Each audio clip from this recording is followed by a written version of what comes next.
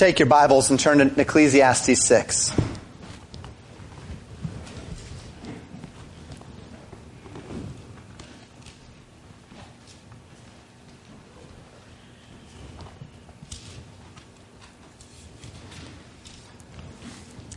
Ecclesiastes 6. Title of the sermon, A Common Evil Which Demands a Better Way. Next week we're going to begin talking about this better way. Today, Solomon is considering a common evil, what he'll call a great disease. We embark this morning upon the third general division of the book of Ecclesiastes as I've divided them in my outline of the book. I've given you that outline. It's on the back table. If you would like one, I did get more of them printed so that there are more of them out there. I give an outline of every book at the beginning so that, Lord willing, one of these days, we will have an outline of every book of the Bible as created in the manner or in agreement with my preaching and the way I've divided the book, so that you can have the outline and then you can have the sermons. And Lord willing as well, that's a help to you as you're studying the books out on your own, helping just gain a broader perspective of what we are learning about. Sometimes it's easy to lose the forest for the trees. We dig down, we get deep, and we forget the broader context of what's going on in the book. We forget where the arguments are going, especially in the epistles. Most people, when you read a letter, you don't read it a couple sentences a day over the course of a year. You read a letter altogether, and it's important that we understand, while we need to dig down and get to the depths of what God is teaching, it's important to understand that they're letters meant to be understood as a whole. And so each of these books is very similar in many ways, some of them more so than others. So we entered the third division of this outline, and recall the divisions as we broke them up. In chapter 1, verse 1 through chapter 2, verse 6, Solomon presents this initial conclusion that enjoyment in life is a gift from God alone, given to those of faith, but still only temporal in scope and in worth. Life is still temporary. Then in that second section, which we finished last week, chapters 3 through 5, enjoyment in life is a gift from God alone, given to those of faith, not taken of men by force or right. You can't have enjoyment in life, lasting satisfaction your way. It must be God's way. We must have God's design. We step into this third section today. Enjoyment in life is a gift from God alone, given to those of faith, and remaining in those who seek the better way. In other words, there is a template through which we find this better way. We've talked about it. We've talked about obedience. We've talked about recognizing God's design. Now we're going to dig down to the heart of some of these matters and understand the meat of finding this better way to live. And then we'll have our fourth section where we realize that if we reject this better way, God will bring every work into judgment. And so we need to fear God and keep His commandments. This week we consider a common evil that undergirds the need for this better way. It is often the reality of failure or inadequacy that convinces us of the need to search for a better way, isn't it?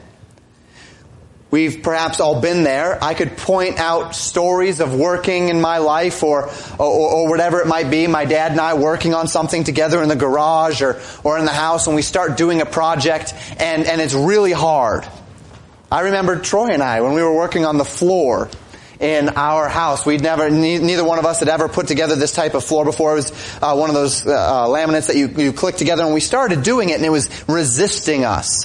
And as it was resisting us, we kind of looked at each other at one point and said, there's got to be a better way. There's no way that people were dumb enough to make it this way, and then this is the way you put it together. And then we realized that we had started from the wrong end. We were putting it in backwards and whatnot, and we said, aha, yes, it is a better way. And you start doing it the better way, and it makes sense. It starts to work. And if you've ever been in one of those situations where you're just really struggling with something, or it's not going well, or it's really hard, or you've been exerting a lot of energy, and and maybe that is the norm. Maybe it's the way it's supposed to be. This is how inventions happen, right? Somebody's doing something, and they're tired, and they say, you know what, there's just got to be a better way to do this. And then they invent some better way because it's just too hard or it's too complicated or whatever it might be. Every week I sit across from men and women in the jail and they talk about their life choices and their suffering, and everything from their voice to their eyes to their body language screams, there must be a better way to live. There must be a better way. Men and women who struggle from day to day with the tediums of life, with their sorrows, with their relationships, their expenses, their disappointments, their drama. All of those things really that we considered in chapters 3 and 4, right? The oppression and the selfishness and all of those different things. And these dear men and women, unbelievers and believers alike, crying out at least from their hearts that there must be a better way. I went to a conference this week.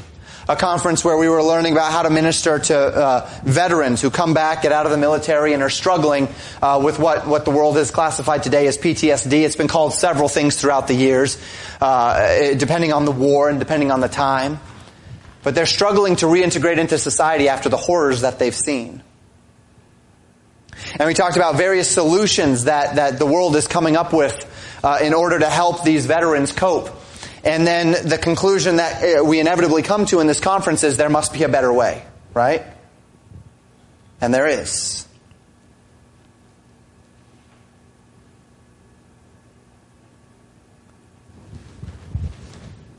Until the day that we sit at the feet of Jesus, we struggle to find this better way.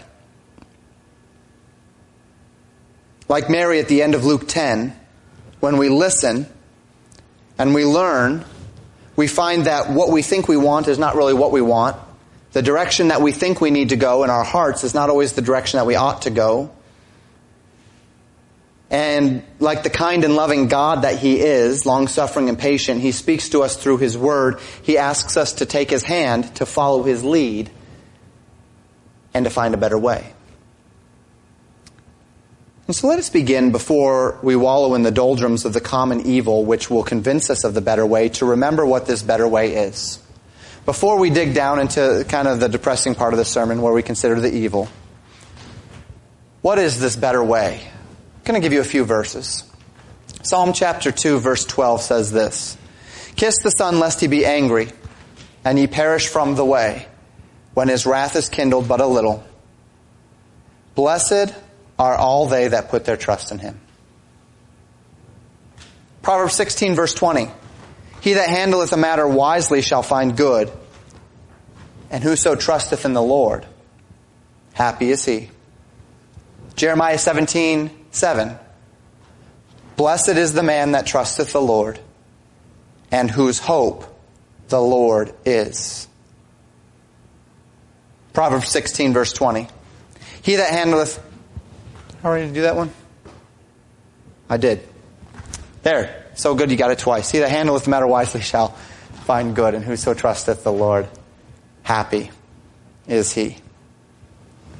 Remembering, as we dig into this common evil, that there is a better way, and that better way comes as we submit ourselves to God's way. Trust His way. Let's dig into the text today. We're getting through the entire chapter 6 of Ecclesiastes today. The Bible says this in verses 1 and 2. Solomon writing, he says, "There is an evil which I have seen under the sun, and it is common among men. A man to whom God hath given riches, wealth, and honor, so that he wanteth nothing for his soul of all that he desireth. Yet God giveth him not power to eat thereof, but a stranger eateth it. This is vanity. And it is," notice this, "an evil disease." Solomon reinitiates our thoughts upon an evil disease. He calls this evil an evil which exists under the sun. Now, never miss this. Remember, he commonly uses this phrase, under the sun, to speak of those things that we consider outside of the providence of God. It's not that it is outside the providence of God. It is not outside of His control, but we're looking from an earthly perspective, from a man's perspective, as if when I look at this, I'm not considering God's part in this, I'm just considering man's part in this. The way man lives his life, if we can say, apart from God, or outside of the consideration of the divine. And he calls this evil one that is common among men, one which by testimony of the Bible we ought to see and be able to see regularly around us. After all, if it is something that is common among men, then you and I ought to be able to look around us today, even though it's some 2,050 or 2,500, 2,500 years or so after Solomon wrote this, even more so actually, probably closer to 3,000 years after he wrote this. We ought to still be able to look around today and find it, right? Because it is common among men. And what is this great and common evil? Well, Solomon describes it as a man unto whom has been given riches, wealth, and honor. A man who lacks in no necessity, either small or great. He has everything that he wants, or he can have everything he wants. Now, take note that we're still talking about riches today. Now, we've talked about wealth and riches a great deal in the book of Ecclesiastes, and we'll find it more. But we are going to dig down, again, to a deeper root cause this morning. So bear with me as we continue through the ideas of wealth. I know we've talked about this. I know we don't necessarily need to cover the same ground many times, although, really, as a philosophy of general study, if the Bible repeats something often, we should probably be repeating it often as well, right? If the Bible doesn't repeat it often, then it might be good for us not to necessarily major on it as much as say something that the Bible repeats over and over and over and over and over again. It means God wants us to perk our ears and pay attention, right?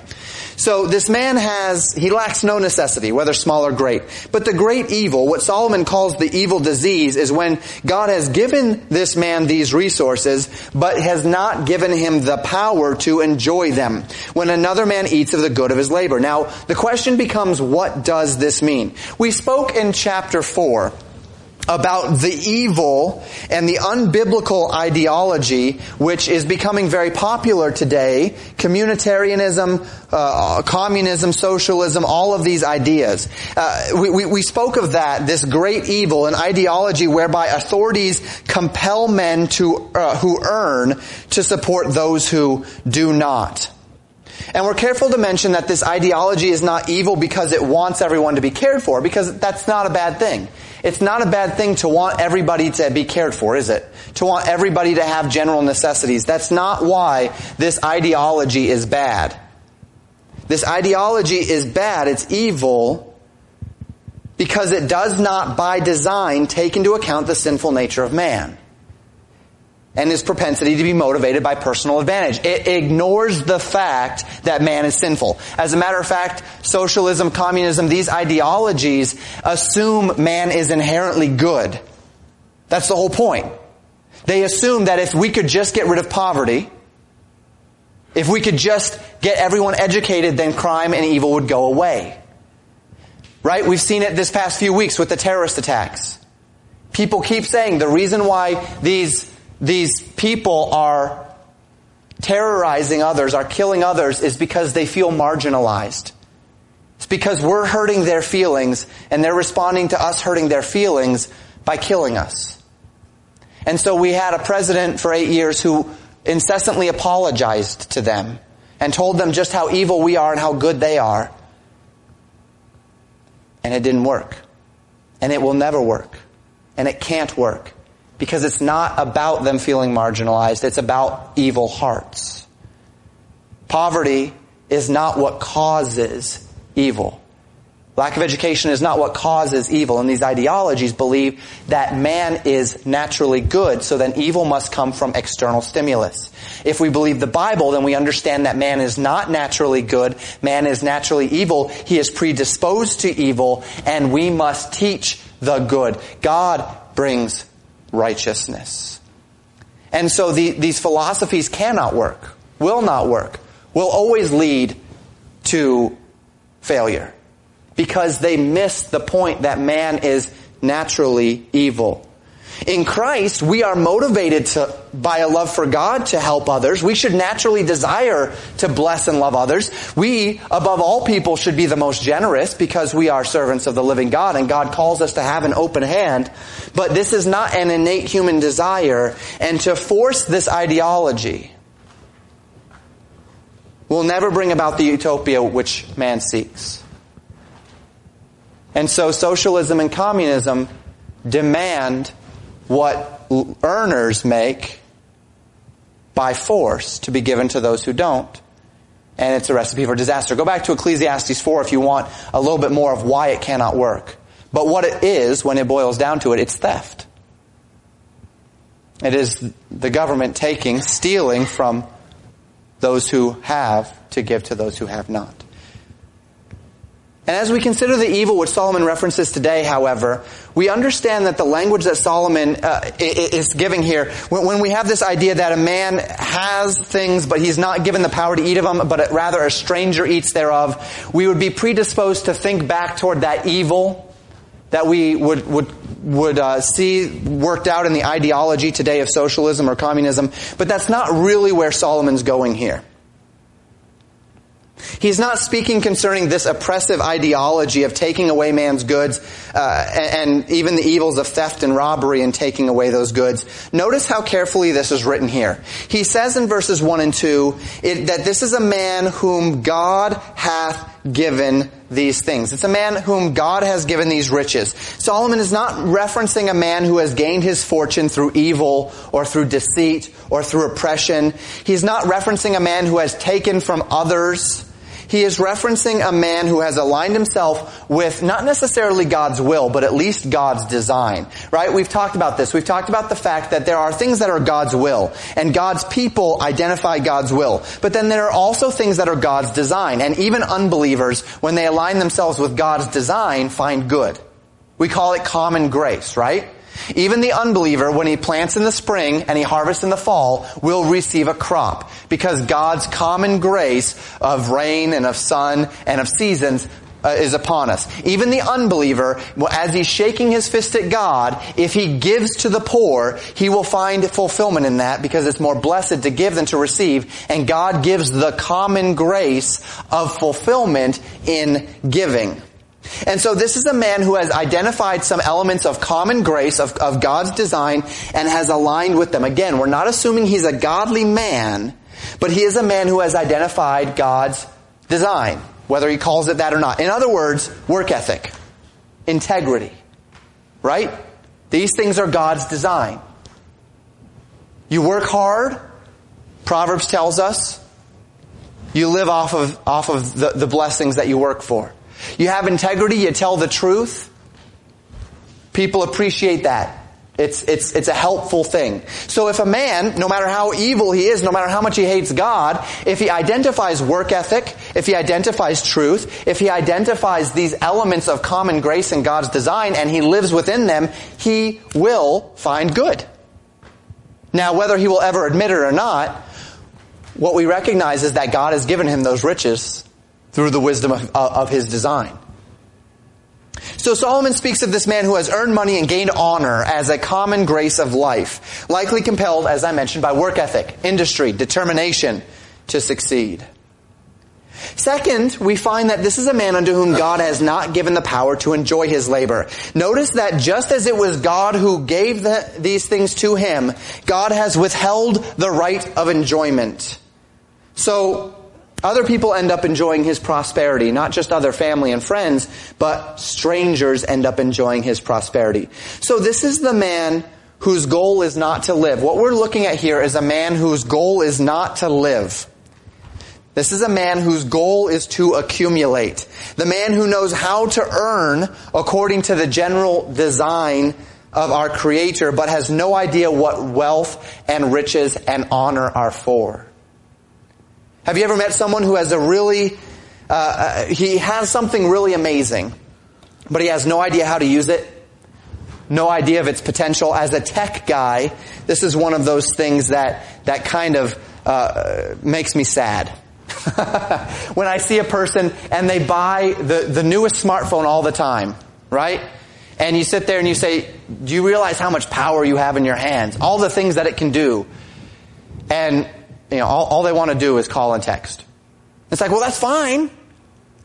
But you bought so much and you could have gotten a $30 phone from Walmart that does the exact same thing, right? You have somebody and they get for me, I look and they get a brand new computer and it's got this beautiful big monitor and it's got all the bells and whistles. And what do they want to do? They want to surf the internet. Well, you could go get a $150 computer from Walmart and just as sufficiently surf the internet as that $2,000 computer that you bought. And we see people, and it can be frustrating, whether it's a person that buys the top of the line tools, right? And they really, they buy the top of the line drill and driver guys, and all they want to do is, hang some pictures in the drywall, and they've got this incredible tool, and they don't know what it's used for. The person who has the super expensive laptop just to browse the internet. The woman who bought the industrial strength mixer and only uses it once a year to make some cookie dough. The person who spends heaps of money on a top of the line camera only to perpetually use it in auto. That's another one that gets me. These DSLRs, and they're so powerful, and then they just flip it to auto, and it's just a point and shoot for them. Never do anything with it. It's like, well, why didn't you just buy the point and shoot then? It would have saved you a lot of money, and you're wasting what you have. You're wasting the potential. The person who buys, all of these things, and they're wasting the potential. So you look at these people in any given situation, and you think, if only you understood what that tool was for, what it could do, how capable it is, and learned how to use it, wow, you'd be blown away. What about talents? You have to study and strive to eke out good grades. You have to work so hard just to meet your standards. And then you look at that person who has absolutely no work ethic, doesn't even try, and they get better grades. They just coast right through. And you say, if only you understood the advantage that you have with that kind of a mind. If only you knew what you could do. If only I could transplant your mind into my work ethic. Imagine what could be done. You see a kid and he's got all the abilities, all the talents, all of the capacity, and he just sits in front of the television all day and does nothing with it. And you say, if only you knew what you could do with the abilities that you have. We see those things. And this is the kind of man that Solomon is talking about here. He's a man who has figured out how to make money. He's figured out God's common grace enough to reap the blessings of riches and honor so that he can have anything he wants. He is likewise a man who has no idea, however, what they're for, what riches and honor is for. He's never learned how to find lasting satisfaction through them, not in them. That's the problem. But through them. So he has the power to gain, but not the power to truly enjoy. He's driving a Ferrari in second gear. He's stuck gaining and gaining only to have others enjoy his labor when his course is finished. Solomon calls this vanity. Lacking that which is necessary to produce lasting satisfaction. And he uses, as I've mentioned several times, a new descriptor in the book. This is the first time it comes up to describe it. He says it's not just vanity. He normally says vanity and vexation of spirit. But did you notice what he said here? He said at the end of verse 2, this is vanity and it is an evil disease. An evil disease. The word used in the Old Testament to speak of physical illnesses. But in this case, it isn't a physical disease, is it? It's an emotional, spiritual disease that eats away at his success and the successful in this world. They've risen to the top of their game. They have found all measure of success. They've pursued ambitions to their successful ends, and they found in it that it doesn't satisfy. And some of them are tormented by this. But this evil disease does not only touch the very wealthy and successful. Have you ever really wanted something?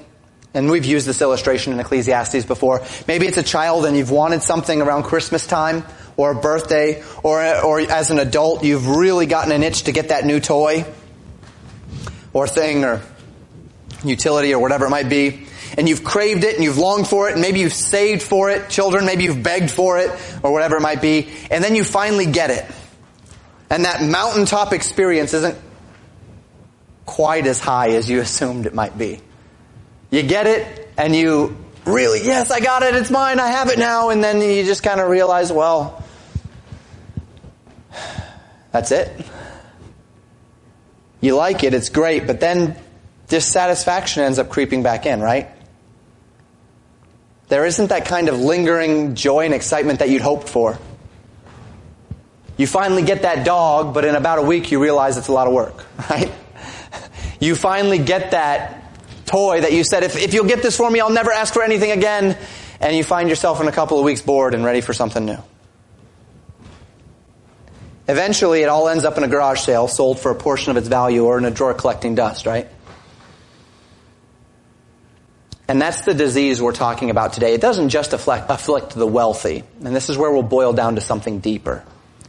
When a man, a believer or an unbeliever alike, has identified God's design enough to have the power to get, you've worked hard, you have work ethic, you have integrity, you've worked hard so that you can have, but you haven't identified God's design enough to have the power to truly enjoy, to be satisfied.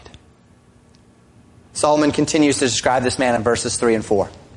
If a man beget 100 children and live many years so that the days of his years be many, and his soul be not filled with good, and also that he have no burial, I say that an untimely birth is better than he.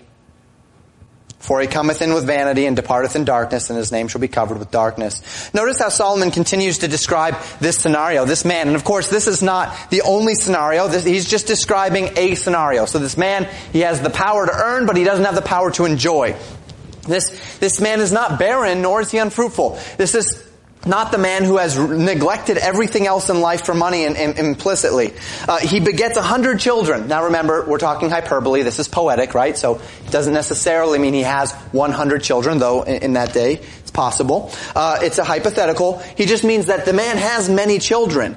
He lives a long life. Now remember, the Bible says that children are an heritage from the Lord, right? There's a natural blessing in children as well. So he's identifying the natural blessings. The natural blessing of work that brings wealth. The natural blessing of children. And he's identifying these things. But notice what it says about him. If he has all of these children and he has all of these money, but he doesn't get a burial, his soul is not filled with good through his children. He's identified how to get it, but he hasn't identified how to enjoy it. He lives a long time. He has a lot of kids. He has a lot of money. All those things that we say, this is a great life, right? Long life, lots of children, lots of money. Does it get much better? But at the end of the days, he has no burial. They didn't love him. He had children, but he'd never really found the blessing of family.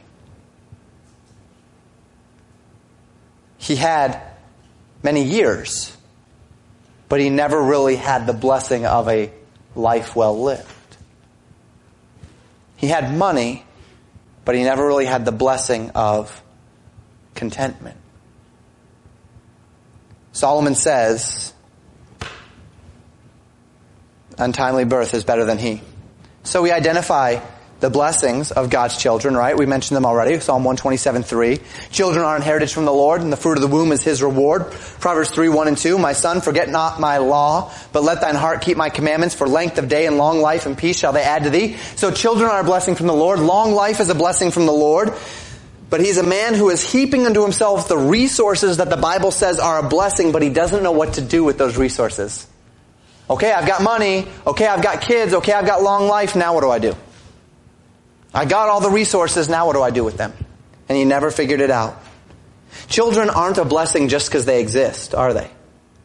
They're a blessing, the Bible tells us, when they grow up to be godly. When you know what to do with children.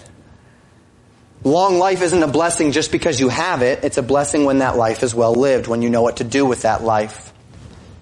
This man is described as having all of these things, but at the end of his days, they don't even have a funeral for them. He didn't know what to do with his children, so they didn't grow to love and honor him. He didn't know what to do with that long life, so people aren't interested in celebrating that life. Just like those who don't know what to do with all that money, nothing was ever done with it, so too with the children, so too with the life.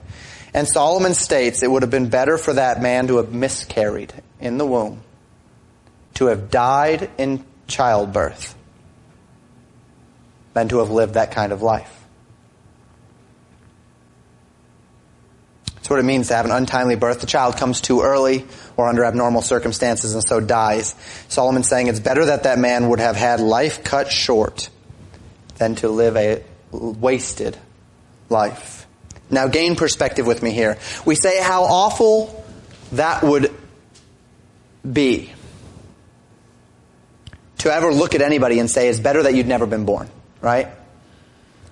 But take note that that's not really what Solomon's saying here. Solomon lived these years himself, didn't he? He lived years of waste and worthlessness. He's writing this book from experience. He had the money and the potential and the honor and the kids and the life, right? He had 700 wives and 300 concubines. He probably had a good number of kids. He had all that stuff. And that's what he's looking back on his life and he's saying, it's not enough just to have it. It's not enough just to have 40 years of peace in your kingdom. It's not enough just to have all of these kids. It's not enough just to have all of this wealth. That's not enough. There's no meaning in it. He's speaking of his own experience here. In other words, it is the man himself who has wasted his existence, who then eventually comes to the place where he says of himself, it's better that I had never been born. Solomon's not saying, look, it's better you or you had never been born. We have no capacity to judge the fulfillment in another man's life. Solomon is writing this and saying it's better that I had never been born than to live out the kind of days that I lived out. Better that I had had an untimely birth. And Solomon says, this is an evil disease, where a person comes to the point where they have been so unfulfilled in their life, where they are so lacking for the understanding of how to enjoy life that they don't want to live because they find no satisfaction in life. Getting up in the morning is useless, worthless. One of the things I often find in jail, I get into the jail at 9 o'clock in the morning, and almost invariably, when I request that first person, I wake them up. Because in the jail, the philosophy is the more you can sleep, the faster time goes. The more I can sleep, the less time I'm awake. But you know, it's not just people in physical incarceration that feel that way. There's plenty of people who have it all, who have found the capacity to gain, but not the capacity to enjoy, who just don't want to be awake. Because there's nothing for them there. Solomon says it's an evil disease, a byproduct of having resources, whether material, emotional, or spiritual, but not knowing what to do with them or how to use them properly. But take note that we're not necessarily talking about what we would term today mental illness. Now, much of what is mental illness today, I believe, is spiritual disease. Not necessarily a mental issue as much as a spiritual and emotional issue. Don't miss my meaning. I'm not saying that there's no such thing as mental illness. What I'm saying is that the only reason for such... I'm not saying that the only reason for dejection, what we'd often call severe depression, is not medical. I probably didn't express that well. There are medical reasons that people suffer these things. Mental and physical reasons. We've seen a lot of things with thyroid conditions today and whatnot that can cause people to be in a state of severe sorrow and depression and suicidal tendencies and such. So we're not saying it's not ever that. But when Solomon calls this an evil disease, this life of severe depression and of uselessness and of wanting to die or wishing you'd never been born, in this case, what he is identifying is that it's a spiritual problem. And so take note of that. That as we look at a society where mental illness is going through the roof and people are saying the only reason why is because we've never really identified it before. It's a new field of science. May I suggest that that's probably not the only reason why? May I suggest that one of the reasons why what we're calling mental illness is going through the roof is because people know how to get, but they don't know how to live. Because they don't know how to identify God, because they've rejected Him. And if I'm just a clump of cells, and I'm living in this stimulus response, kill or be killed, survival of the fittest life, then there is no meaning. If I create my own meaning, then ultimately there's so little to live for. That people fall into this state of sorrow and of depression and of pointlessness and meaninglessness and worthlessness. And while there is certainly the reality of mental disease, take note, there is such thing as a spiritual disease as well. An evil spiritual disease whereby we spend our lives, we waste our lives because we aren't living them by God's design. And the very thing which our deceitful heart tells us is what we want, the very thing that our deceitful heart tells us is the cure, is actually the carrier for the disease. Go stand in line for 6 hours, 8 hours, 12 hours to get the next iPhone, and you'll be cured of your desire. Well, it's actually the carrier, isn't it? It's actually feeding the desire. Go make a whole heap more money, and once you have enough money, then you'll be cured of this longing. And you make the money, and you find out, if you're wise, that the money was actually the carrier of the disease, not the cure.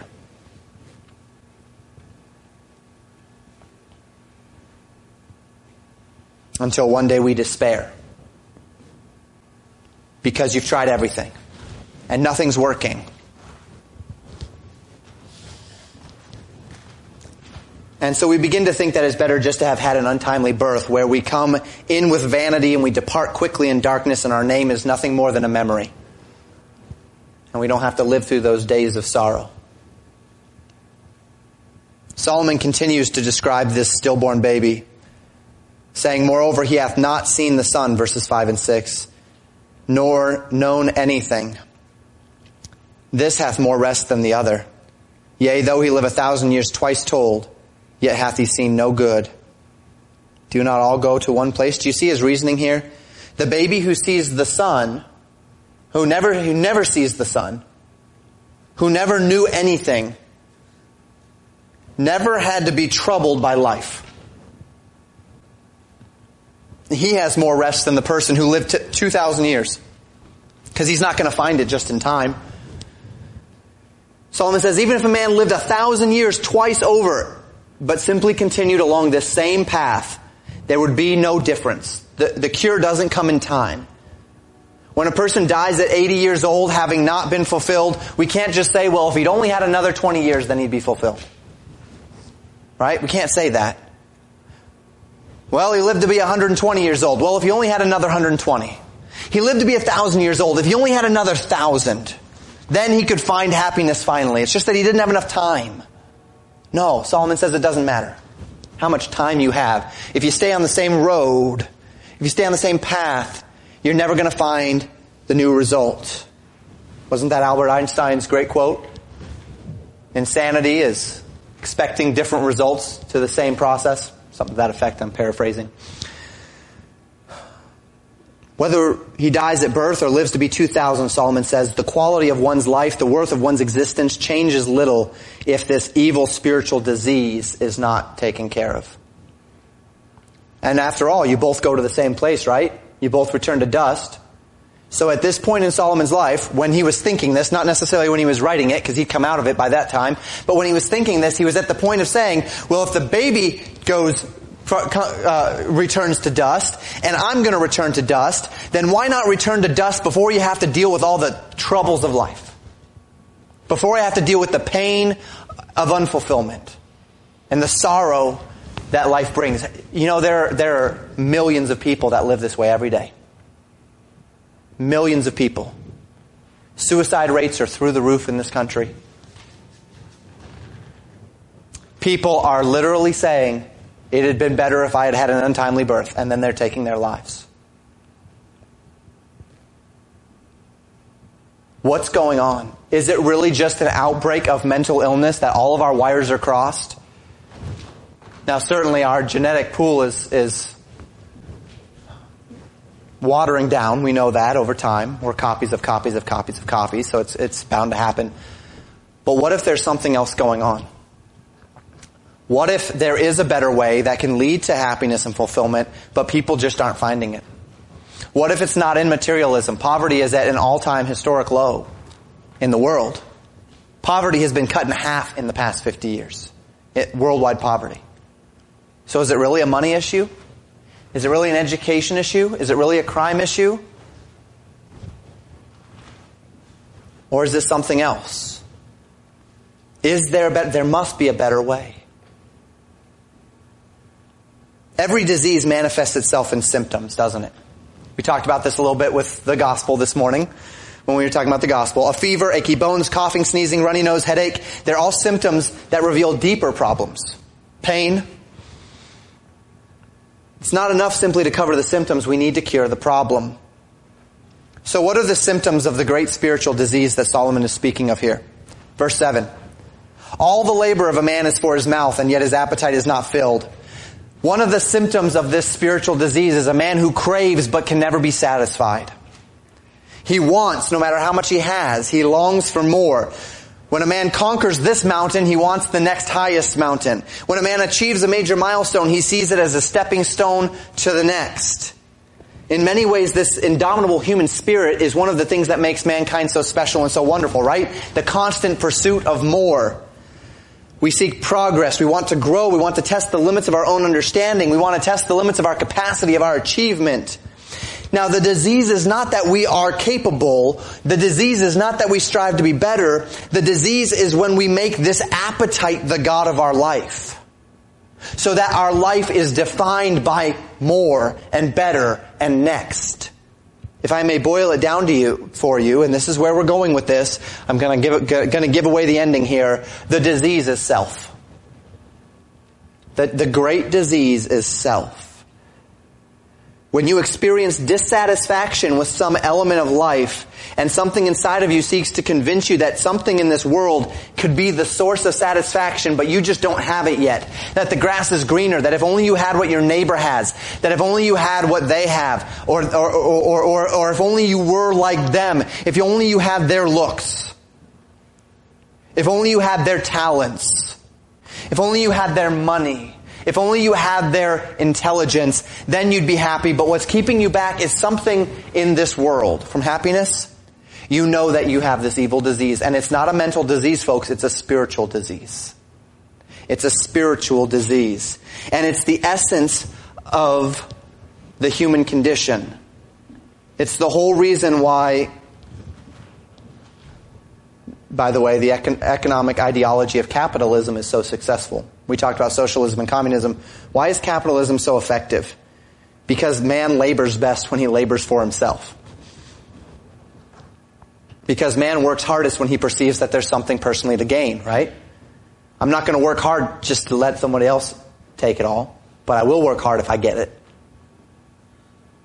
Anyway, Solomon asks, Proverbs 16:26, or he says this, in Proverbs 16:26, he that laboreth for himself, for his mouth craveth of it. We labor for ourselves, and we do this because we have an insatiable appetite to have. But notice what Solomon continues to say, and he asks this in verse 8. For what hath the wise more than the fool? What hath the poor that knoweth to walk before the living?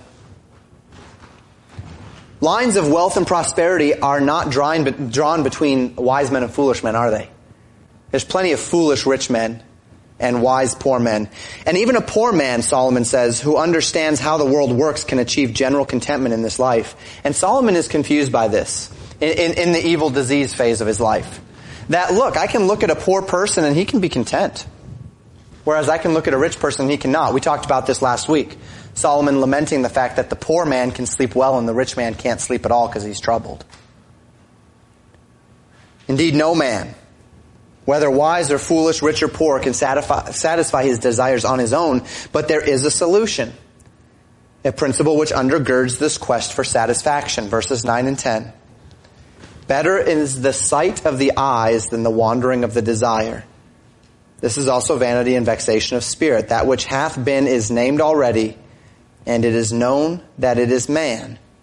Neither may he contend with him that is mightier than he. Solomon says, better is the sight of the eyes than the wandering of the desire. May I put it this way? Better is what you have in front of you than what you want. Better to be content with what you have than to always want something that you don't. Better to take what you have and say, I've got it, so let's enjoy it, than to say, I'm not going to enjoy anything because of what I don't have. The symptom of the evil disease is that our eyes are wandering in desire. We are so selfish that our eyes are wandering in desire at the expense of what we already have been given. But better still, Solomon says, for us to understand that things, whether it's that which we have or that which we don't, simply cannot satisfy. That's what he says here. The thing, that which hath been is named already. The thing which has been is already named. That regardless of what we strive for, we're still only men. Better if we get the perspective that no matter what we want or have, what we don't have, we're only men.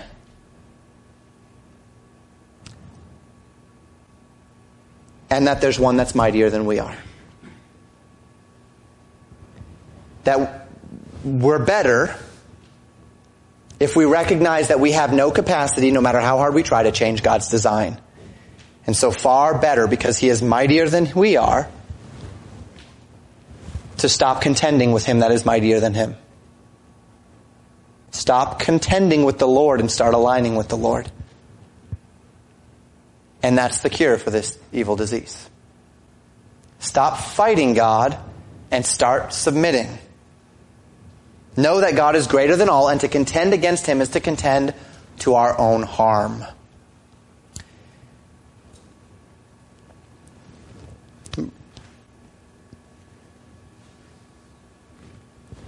We continue in verses 11 and 12. Solomon says, seeing there be many things that increase vanity, what is man the better? For who knoweth what is good for a man in this life, all the days of his vain life which he spendeth as a shadow? For who can tell a man what shall be after him under the sun?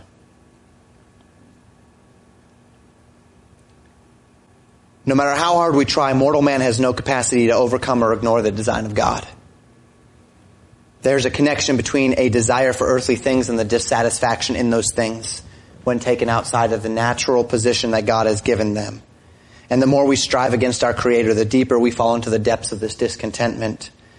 Many things increase the vanity of this life. Many things contend to know what is good for men in this short life. A life which is, as verse 12 says, spent as a shadow. And that's what Solomon is considering in verses 11 and 12. If there is life after death, folks, if these days under the sun are simply the beginning of something much greater, then what if, just what if, we spent these days, which pass as a shadow, with full consideration of the life that is to come? This is what we're going to talk about in depth next week. The better way.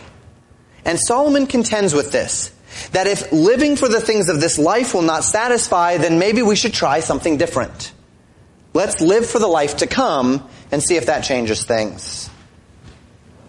And what we'll find over the next several weeks is it does dramatically change things. In other words, may I put it this way? We talked earlier about those times when you're really struggling to do something and then you exclaim, there simply must be a better way. Well, let's go one step further. I mentioned already Albert Einstein's quote that insanity is doing the same thing over again and expecting a different result or something effectively like that.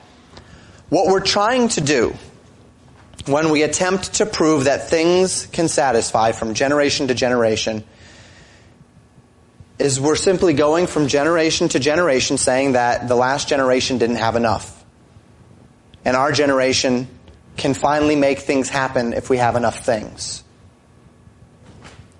The last generation said, well, yeah, this generation has done a good job at decreasing poverty and education, but you just didn't do enough. And if we just had a little bit more.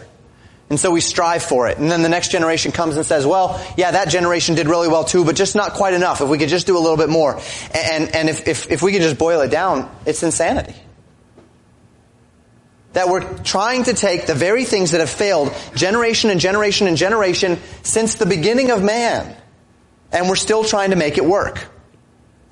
I can still make it work. There must be a better way. We'll talk about that next week. Let's apply. Only a couple of points today. Point number 1, a spiritual disease rests upon this land and perhaps upon this church. And this is where we always want to boil it down. We can look outward, but we always need to bring it inward, right? Because looking outward and saying everybody else has a problem doesn't do us really any good. It's when we look inward and say, I have a problem that needs to be solved, that then by collectively solving all of our problems with spiritual solutions, then we can help others solve their problems, and that's what brings revival. A.W. Tozer once wrote this: the natural man is a sinner because and only because he challenges God's selfhood in relation to his own. In all else, he may willingly accept the sovereignty of God. In his own life, he rejects it.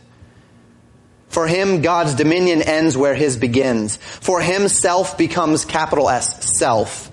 And in this, he unconsciously imitates Lucifer, that fallen son of the morning who said in his heart, I will ascend into heaven. I will exalt my throne above the stars of God. I will be like the Most High. Yet so subtle is self that scarcely anyone is conscious of his presence. Because man is born a rebel, he is unaware that he is one. His constant assertion of self, as far as he thinks of it at all, appears to him perfectly normal. He is willing to share himself, sometimes even to sacrifice himself for a desired end, but never to dethrone himself. No matter how far down the scale of social acceptance he may slide, he is still in his own eyes a king on a throne. And no one, not even God, can take that throne from him. Sin has many manifestations, but its essence is one. A moral being, created to worship before the throne of God, sits on his throne of his own selfhood, and from the elevated position declares, I am. A spiritual disease rests upon this land and perhaps in this church. It's interesting, a couple of weeks ago, my wife came across a website. She was looking at something in Georgia, probably someplace to take the kids, and she found this particular monument called the Georgia Guidestones. I don't know if you've ever heard of these. The Georgia Guidestones, erected March 22nd, 1980 by a group of anonymous people, an anonymous organization. It's a monument to the religious ideology of the New Age movement, something that's been building. You can read Humanist Manifestos 1, 2, and 3 that were done over the early 1900s and find these things. It's made of pyramid blue granite so that it'll last forever. It's written in a 10 Commandments format, 10 Commandments for living, mirroring clearly the commandments of our Lord, His 10 Commandments, only not mirroring them at all. The content of these 10 Commandments, written in 8 primary languages: English, Spanish, Swahili, Hindi, Hebrew, Aramaic, Chinese, and Russian. The other languages represented on the stones are all languages of New Age occultism: Babylonian, Egyptian, Greek, Sanskrit. The stone is oriented to plot the rising and the setting of the sun. It's meant to teach physical lessons, physics and astronomy and such. Effectively, it's supposed to be when we all blow ourselves up and humanity is trying to rebuild and relearn knowledge. This is supposed to be their new 10 Commandments for the new dawn, for the new age of humanity when we've all killed ourselves, so that humanity can be built on this new age thinking and not destroy themselves again. And really what it is it's a manifesto to Lucifer. The 10 points are these. First, humanity, maintain humanity under 500 million people in a perpetual balance with nature. Number 2, guide reproduction wisely, improving fitness and diversity. Number 3, unite humanity with a living new language. Number 4, rule passion, faith, tradition, and all things with tempered reason. Number 5, protect people and nations with fair laws and just courts. Number 6, let all nations rule internally, resolving external disputes in a world court. Number 7, avoid petty laws and useless officials. Number 8, balance personal rights with social duties. Number 9, prize truth, beauty, love, seek harmony with the infinite. Number 10, be not a cancer on the earth, leave room for nature, leave room for nature. As you read those with me together, you find that they are a wholesale rejection of God's design. A wholesale rejection of God. Now, there are a few things in there that are obviously good. Justice is a good thing as long as you define it right. Love is a good thing as long as you define it right. And yet what we see here is a manifesto of not just Lucifer, but of what we will see come to pass with Antichrist. This is the pinnacle of humanity saying, if only we could get to this, then we'd finally find satisfaction. Finally find utopia. And do you know what they're saying? A population of the earth under 500 million, what they are saying in suggestions number 1 and 2, let me go back. What they're saying in suggestions number 1 and 2 is that 12 out of every 13 people on the earth today is a mistake and needs to be wiped out. Right? 7 billion people on this earth, 12 out of every 13 people effectively need to be removed from this earth. You want to know why Planned Parenthood, the fight over abortion is so strong? What Planned Parenthood is trying to do, what's going on there with abortion, and then as we get into euthanasia and eugenics, it's this idea of rejecting God's design to populate the earth.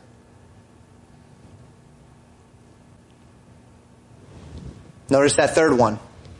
Unite humanity with a living language. Undo what God did at Babel. That's what they're saying.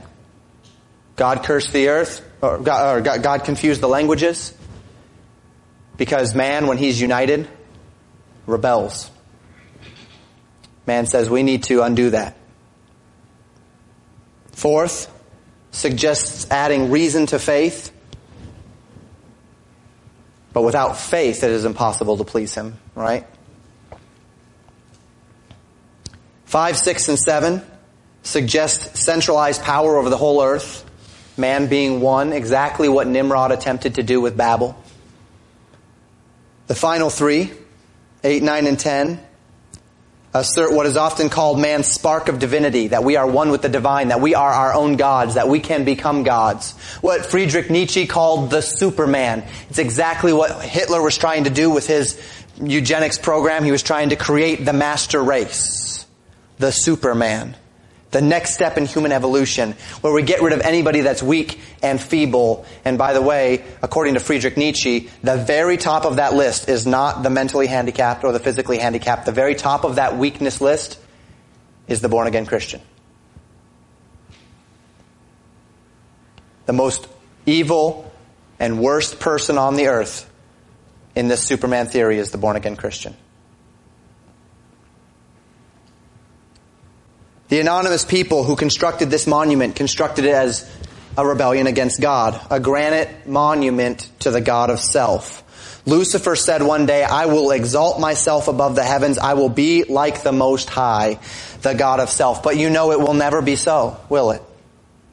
This utopia that they seek is impossible. It can never be so.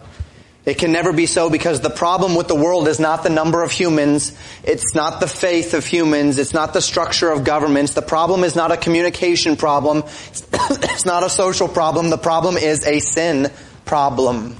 There's an evil disease that is among us, friends. And it's the disease of self. But let us leave ideological zealotry and consider the lives of our dear neighbors, friends, and loved ones.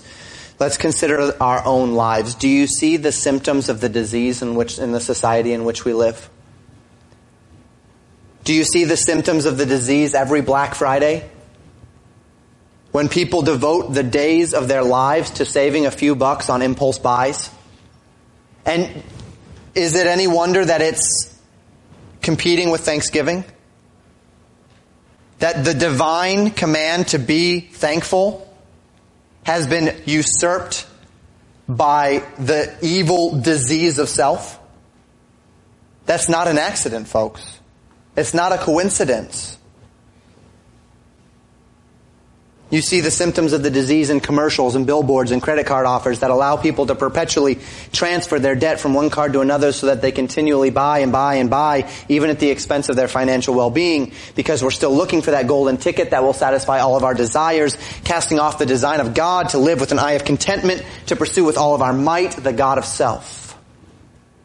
You see the symptoms of the disease in the new fads, sexual fads today of transgenderism and Trans everythingism.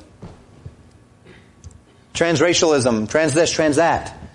Casting off the design of God, saying, I'll only be content if I, as a white person, can become a black person, or if I, as a man, can become a woman.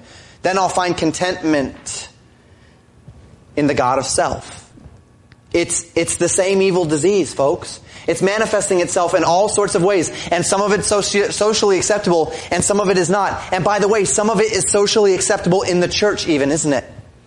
While other is not. And there's certain things that we say, no, you can't do that. And there's other things that we'll just turn a blind eye to. And it's all the same God. It's all the same evil disease manifesting itself in different symptoms. It's the disease, this evil disease of self. But as with all, we turn our minds inward most of all, our hearts inward, because we carry this disease of self in us as well, don't we?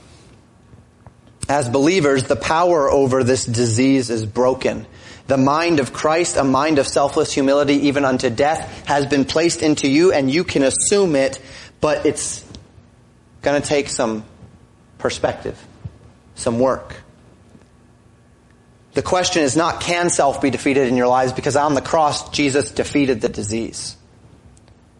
The question to our point then is this: is it actively being defeated in your life? As we spoke of man's insatiable desire for things in order to satisfy, the question is, are you caught up in this evil disease? Are you convinced that something material or physical is what you need to be truly happy? If I only had that job, if I only had that money, if I only had that spouse, young people, if I only had that family, if I only had that income, if I only had a certain number of church members, pastor, then we'd really be rolling here. And here's what happens when we try. We become dissatisfied. And if we're not careful, this dissatisfaction gets deeper and deeper and deeper till the day we say an untimely birth would have been better than my life.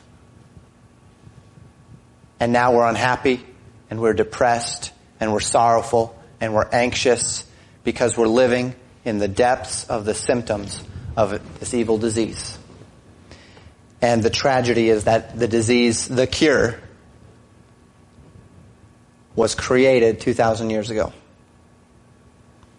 And is free to anyone who will take it and live in it.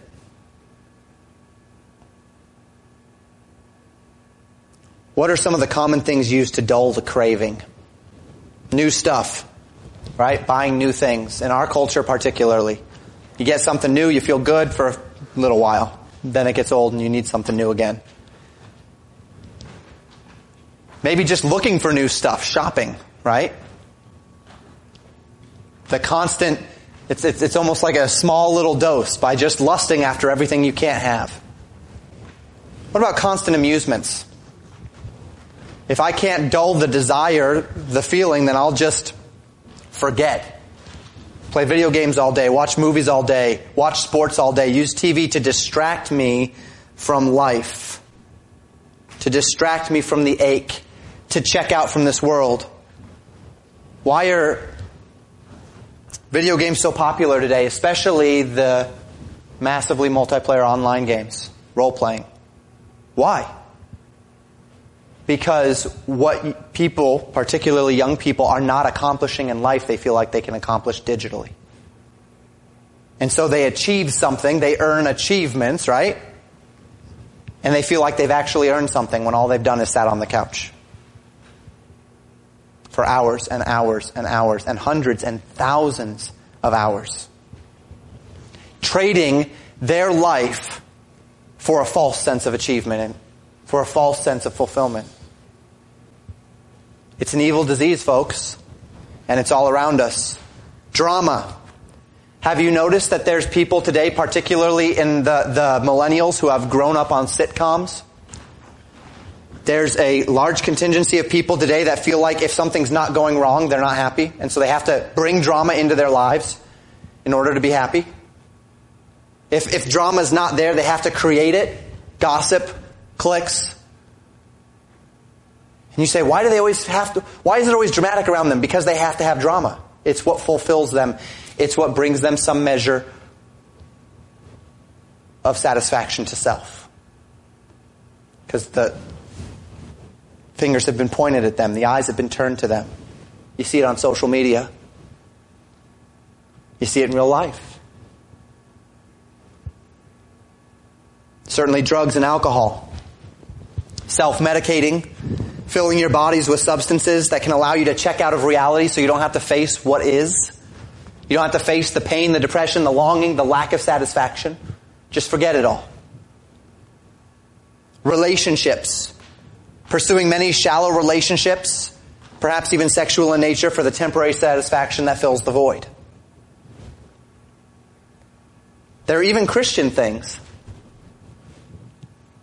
that have been designed to serve self. Going incessantly to conference, from conference to conference to conference to concert to concert to concert. All Christian conferences and Christian concerts in an effort to give you a pick-me-up to get to the next one. As a matter of fact, that's what a lot of churches are today, right? You come and they say, we're going to do nothing but inspire you. So that you can leave inspired. Why? Because your life is so bad during the week that if you don't come Sunday and get your inspiration for the week, you just end up in despair. So don't say anything negative. Don't talk about sin. Make sure that your music is really upbeat and lively so that people leave feeling like, well, I was a screw-up before and I'm not going to be a screw-up anymore. What's going on there? It's the symptoms of self, this evil disease that is binding people. And we're just looking for a little bit of a shot of adrenaline to get us through to the next shot of adrenaline. We can try to fill the void of satisfaction with busyness in the church. You keep yourself so busy so that you don't have to be distracted with all that God stuff, right?